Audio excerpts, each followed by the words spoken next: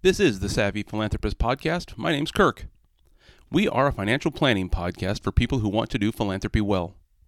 Whether you're a donor trying to do some good in the world, or you're a development officer trying to connect resources with the people who need them, this podcast is all about how to navigate our U.S. legal and financial system in order to make the greatest philanthropic impact you can. This is Episode 8. Let me introduce you to the Charitable Deduction. Today's topic is one of the big ones. One of those big, basic concepts that undergird the entire world of charitable giving. Today, I want to introduce you to the Charitable Deduction. When people think about giving to charity, which is an awesome thing to do, by the way, they often think about the tax benefits associated with charitable giving. And it's good that they do. We don't give to charity in order to get tax benefits, but we should certainly try to get the best bang for our philanthropic buck when we do. Well, this concept of the charitable deduction is exactly where those tax benefits pop up. We need to understand the basic structure of this charitable tax deduction in order to set the stage for many, many episodes to come. To do this, we need to lay out a bit of the basic structure of the U.S. tax system. Now, before any of you zone out and turn off, don't worry. This is high-level stuff, and it will make plenty of sense. But I did promise that this would be a podcast about navigating the U.S. tax system, so stick with me. This is important. And one quick note, what follows only applies to your federal taxes. Your state taxes, totally different deal. But they also happen to be less important generally, so we're going to stick with the federal stuff. But anyway, onward. Here's the basic deal. To understand how a philanthropist benefits from the charitable deduction, we only need to understand three numbers on that person's individual tax return. The adjusted gross income, the deduction, and the taxable income. It works like this. Though, by the way, this is the extremely simplified version. As I'm sure all of you aspiring CPAs out there know, this can get a bit complicated. But the basic structure is pretty straightforward. First, we have the adjusted gross income. In a nutshell, this is all the money you brought home in a year. There are a fair few adjustments, but basically, you add up all the money you made in wages, interest, Social Security, capital gains, whatever. This is your adjusted gross income. After that, we find your deduction. Hold that thought for a minute, and we'll come right back to it. But after you take the appropriate deduction, plus a few more adjustments, the number you're left with is your taxable income. This is the number the government uses to calculate the tax you owe. Now back to the deduction section. This is the important bit. In its infinite wisdom and generosity, the federal government allows every person, or married couple, to straight up deduct a certain amount of money from the adjusted gross income. You don't have to do anything at all to be entitled to this deduction. Everyone gets it automatically. This amount is called, rather uncreatively, the standard deduction, since it's, standard. In 2021, the last completed tax year before this episode was published in 2022, if you're filing your taxes as a single person, then your standard deduction is $12,500. If you file as a married couple, then your standard deduction is $25,100. Now let me explain exactly what that means. Take the example of a married couple. To use nice round numbers, imagine that this couple had total take-home wages of $100,000 this year. This would be their adjusted gross income. Now they take the standard deduction for a married couple of $25,100. $100,000 minus $25,100 gives us $74,900. This is the couple's taxable income. In other words, the number they will pay taxes on. That's the standard approach. Everyone's entitled to it, and you don't have to do anything to get it. However, there is a second approach to the deduction part of your tax return. There is a system that can, under certain circumstances, give you a larger deduction from your adjusted gross income. This system is known as itemized deductions. Itemized deductions consist of a specific list of expenses that the federal government lets you add up. If those expenses add up to a number that is larger than the standard deduction, then you can subtract that larger number instead of the standard deduction. So in our example above, suppose that your itemized deductions add up to $35,000.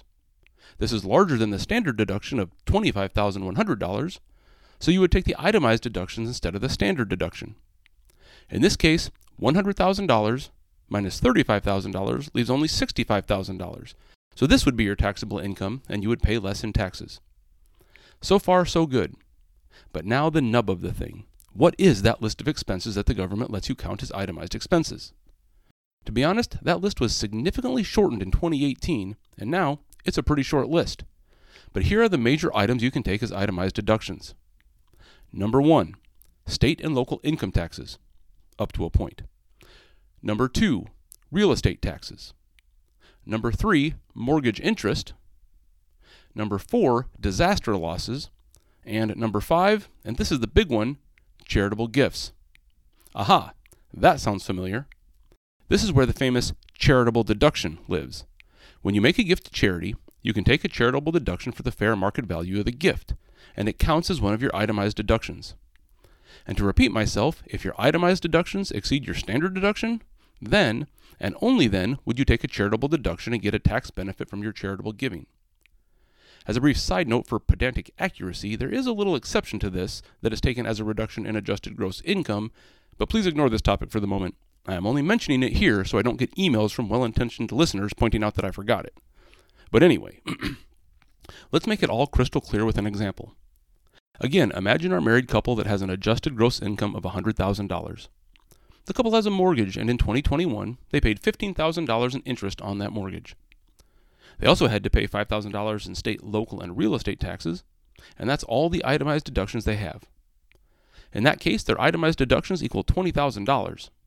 That's less than the standard deduction of $25,100, so they would take the standard deduction and get their maximum benefit. But now imagine that same couple made charitable gifts of $5,000. Now their itemized deductions equal $25,000. Did they get a tax benefit from that charitable gift? Not actually. That's because their itemized deductions were still less than the standard deduction. But what if they made charitable gifts of $15,000? Now we have a different situation. Now their itemized deductions equal $35,000. And this number is larger than the standard deduction. So they would take their itemized deductions and get a tax benefit from their charitable giving. Whew, we made it. That's the quick version of the charitable deduction. To put it in one sentence, if your itemized deductions, which include your charitable giving, exceed your standard deduction, then you get a tax benefit from your charitable giving. But if your charitable giving does not get your itemized deduction over the line, you still get to take the standard deduction. You didn't get a tax benefit from your charitable giving, but we also know that tax benefits are not why we give to charity. You did a good thing, so good on you. As we move forward through many more episodes, we'll be talking about the charitable deduction plenty. It's not the only topic in charitable giving, but it might feel like it sometimes. We want to maximize it, and there are plenty of rules about how to do it, so it's important to have a basic grasp of it. I hope this episode helps with that. If you're enjoying this podcast, be sure to click subscribe so you don't miss any episodes. If you know other people who might find this podcast worthwhile, please share it on your social media platform of choice. And if you're feeling particularly generous, a rating and review for the show on whatever podcast service you use would really help to get the word out about the show. You can find The Savvy Philanthropist on the internet at thesavvyphilanthropist.podbean.com. You can find me on LinkedIn at the link below in the show notes. You can follow me on Twitter where I am at RossPlan. And if you have any ideas, suggestions, or helpful insights, feel free to email me at thesavvyphilanthropist@gmail.com. That's it for episode 8. Thanks for listening. Next week, we'll talk about how to actually take the charitable deduction when you make philanthropic gifts. The IRS is pretty finicky about this, and it's important to get it right. Until then, remember, do well, then do good, but always be savvy.